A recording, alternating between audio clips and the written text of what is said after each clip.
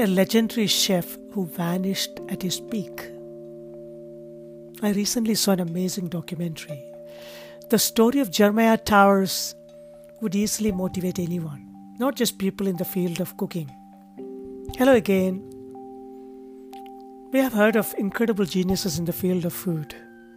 People with burning desire and passion, who changed the way we think and eat food. They opened a new horizon for eating out trends and made it the most fashionable business in the world. Jeremiah Tower, like so many of my heroes in food industry, disappeared at the top of his game and shocked many people in this business. His story goes like this. In 1972, a Harvard graduate in architecture, without having any formal training in cooking job, entered the most happening restaurant in Berkeley, in California, called Chez Panisse, belonged to the angel of American food, Alice Waters. As a child, he grew up in America, England, and Australia.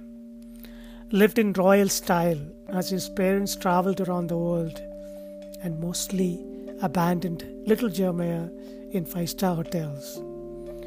His favorite hotel being the Hyde Park in London. He started loving the company of restaurants and food.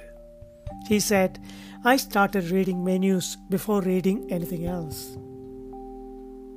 After his education, he thought he will pursue his dream in underwater construction. He failed badly, though he had worked hard on this project. After his grandfather's death, he struggled for money as he set out on a trip around America. He was dragged into the use of alcohol and a little bit of drugs. At the age of 30, a completely broke young man, he had to find a job as he reached California. From a friend, Jeremiah heard about a job on offer at a restaurant called Chez Panisse. Other than cooking for friends in the university, it was his first entry into a commercial kitchen. And the kitchen crew, including the boss Alice Waters, shocked at his looks and charisma.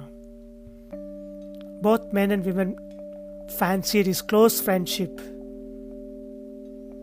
On cooking, going along Chez Panisse's mission to combine French flavors using the local ingredients.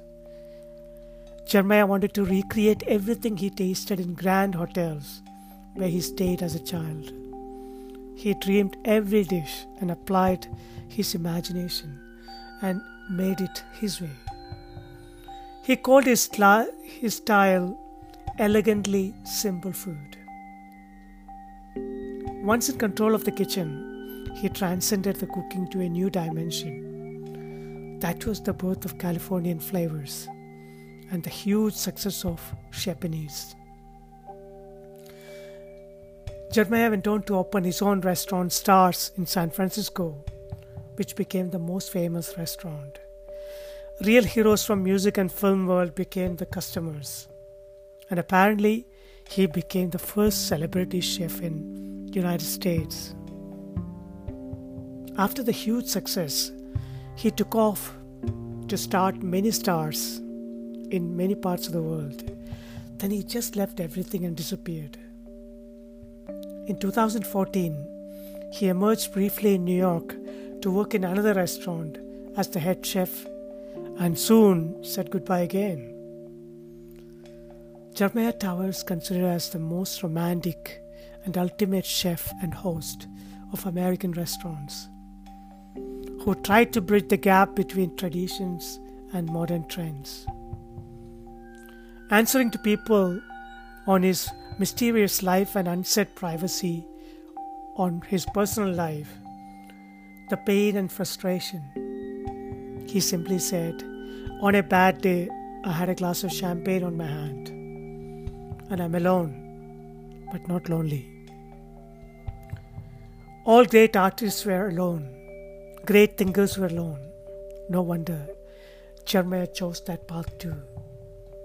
He found it too difficult to be normal and pure. He threw away everything without any regrets. Jeremiah's life really inspired me. Thank you.